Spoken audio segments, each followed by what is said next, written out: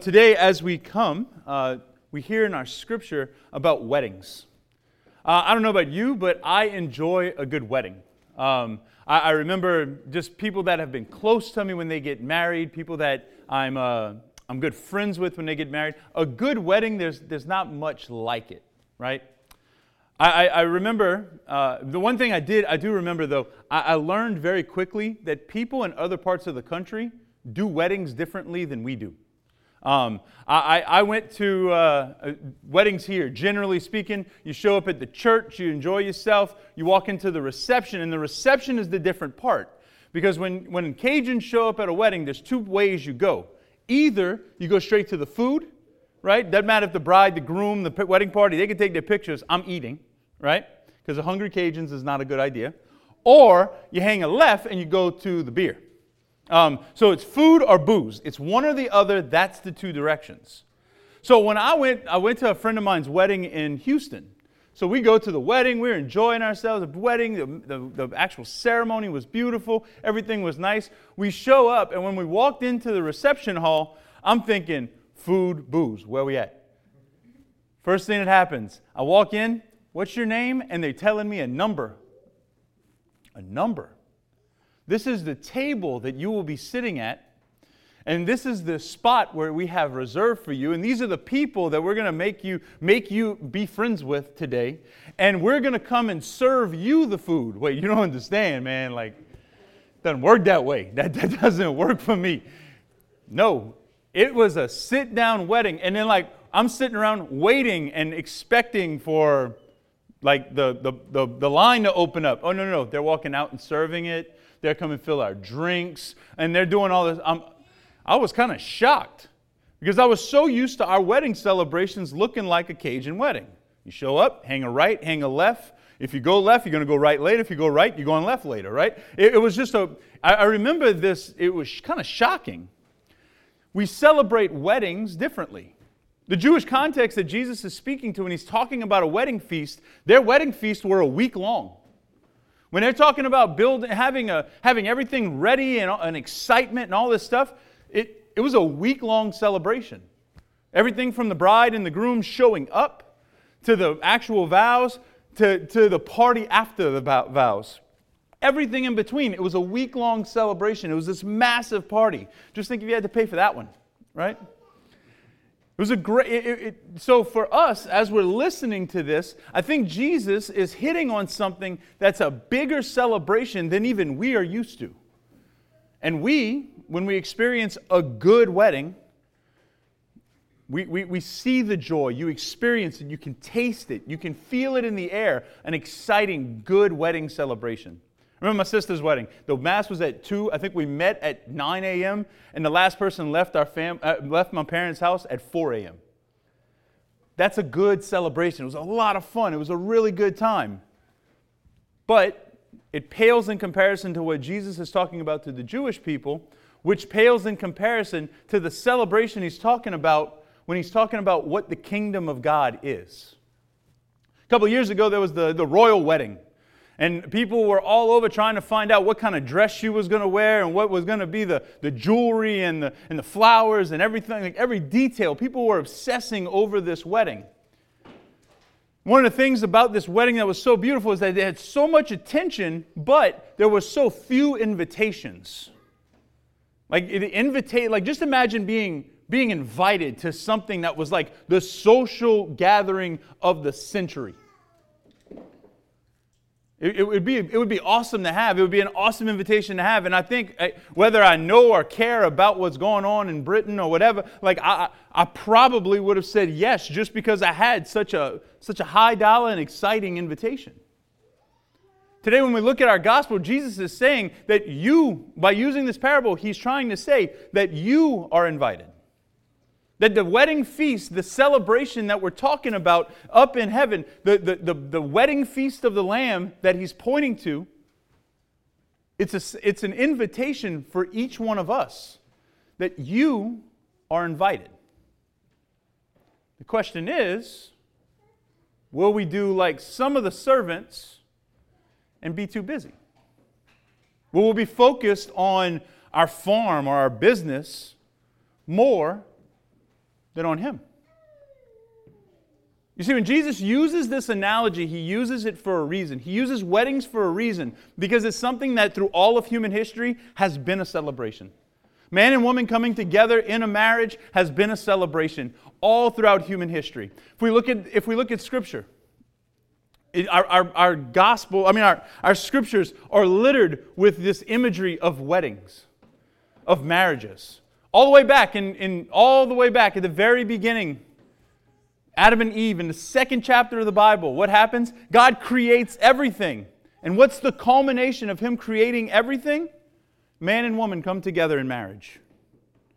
So the entire universe that has been created by God points to man and woman coming together in marriage as the peak and pinnacle of all creation.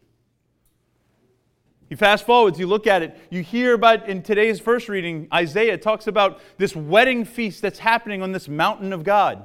We keep going forward. When Jesus was here, what's the first miracle that He does? The wedding at Cana. He makes sure that that line of booze is full, that everybody's got the drink they want, the good wine. 180 gallons worth He makes. If we keep fast forwarding all the way to the end of the Bible, all the way to the end in the book of Revelation, we hear what Jesus is pointing to about the wedding feast of the Lamb, that God has offered His Son, that His Son now is inviting us into a celebration that is heaven. It's something that was easily understood. It's something that was easily grasped by the people that He's speaking to, and honestly, I think by us even today, because we see weddings as such a beautiful celebration. Now, how do we say yes? How do we actually accept the invitation? How is it that you and I say, yes, I want to attend? We RSVP, right? How is it that we give our affirmative, we give our yes that we're coming? Well, that, we have to draw one more distinction out. Because there's a very big difference. So a priest friend of mine once said, there's a very big difference, and I remind my couples all the time, a big difference between weddings and marriages. You see, weddings are easy. Weddings are beautiful. Weddings, the dress is perfect and the entire day goes without a problem. Weddings are peaceful. Weddings are just a celebration and they're easy, they're light. Marriages, on the other hand, aren't so easy. Marriages, on the other hand, aren't so light. Like I tell my grooms every time I do a wedding, I tell them, I say, look, when she comes up the aisle, she's going to have never looked more beautiful than that moment. Her hair's going to be done. Her face is going to be all done and painted up with makeup. Like, it's going to be great. And she's going to come in. And y'all going to be at the foot of the altar. And y'all going to say y'all vows. And it's going to be awesome. You're going to go celebrate after. It's going to be awesome and everything. The next morning, you're going to wake up and roll over. Her breath's going to stink. And the face that was on her face, the paint that was on her face, is now on the pillow. And it don't look the same. But we laugh about it, but it's true, because the reality is that the next morning, your marriage begins. Your next morning, all of a sudden, the ease of the wedding day where everybody's doing everything for you now becomes the work of the marriage. The cleanliness of the white dress and of everything being perfect. When you have kids, nothing is clean again.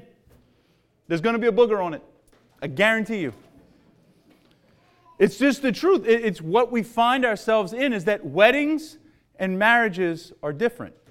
So how do we as Christians, how do we as Catholics, if you're married in a marriage and you've experienced a wedding and you have children, you're in your family, how is it that we live our life in a way that says, yes, Lord, I want to receive the invitation to your wedding feast in heaven? Well, Jesus gives us a good example. Jesus gives us a really, really beautiful example. Well, He wasn't married. Right, bear with me. St. Paul talks about Jesus and he says that this is a beautiful mystery when he's talking about marriage between man and a woman. And he says, because the marriage points to the reality of Jesus Christ and His church. That Jesus Christ lives His life as a husband to His church, as a groom to His church. Want to live your marriage in the most profound possible way? Look like the crucifix. Because that's not clean. That's not easy. That holds nothing back. Whenever a couple lives their life with that kind of love, a kind of love that is willing to suffer for the other, a kind of love that is willing to bear the burdens of the other, a kind of love that is willing to be crucified and poured out for the sake of the other, what happens is that couple becomes a sign, a sacrament, pointing and reminding us of the Lord. That couple now, because of the way the husband loves the wife and the wife loves the husband, that couple reveals to us something and reminds us of something of God's love for each of us. Now, Father, that's nice. That may be hard. But what about you? I know for me, I'm not married, obviously.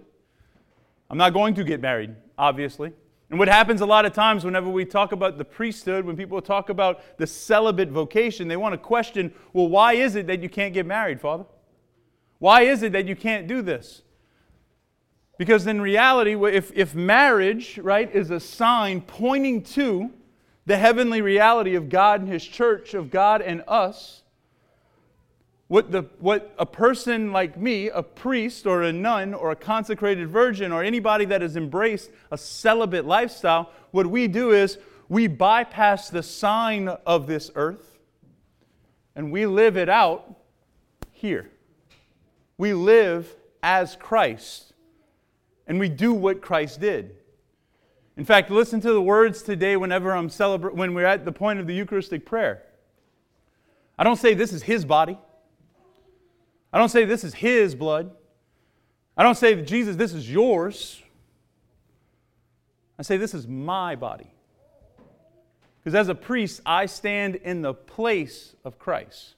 I stand in the person of Christ behind this altar, and I offer my body, I offer my life the same way that Jesus did here.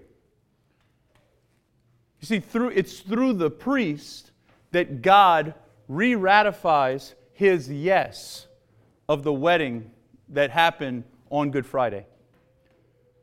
God re-ratifies, He says yes again to the church. Every Mass we come to, the same yes that He said on Calvary 2,000 years ago, it's the same yes He says today to you and I. That I love you to the point of shedding blood for you. I love you to the point of offering myself for you. I love you to the point of sacrificing myself and dying for you. It's the passion. It's the reason why we use the word passion. Think about it. It's a passionate love that God has for you and for me.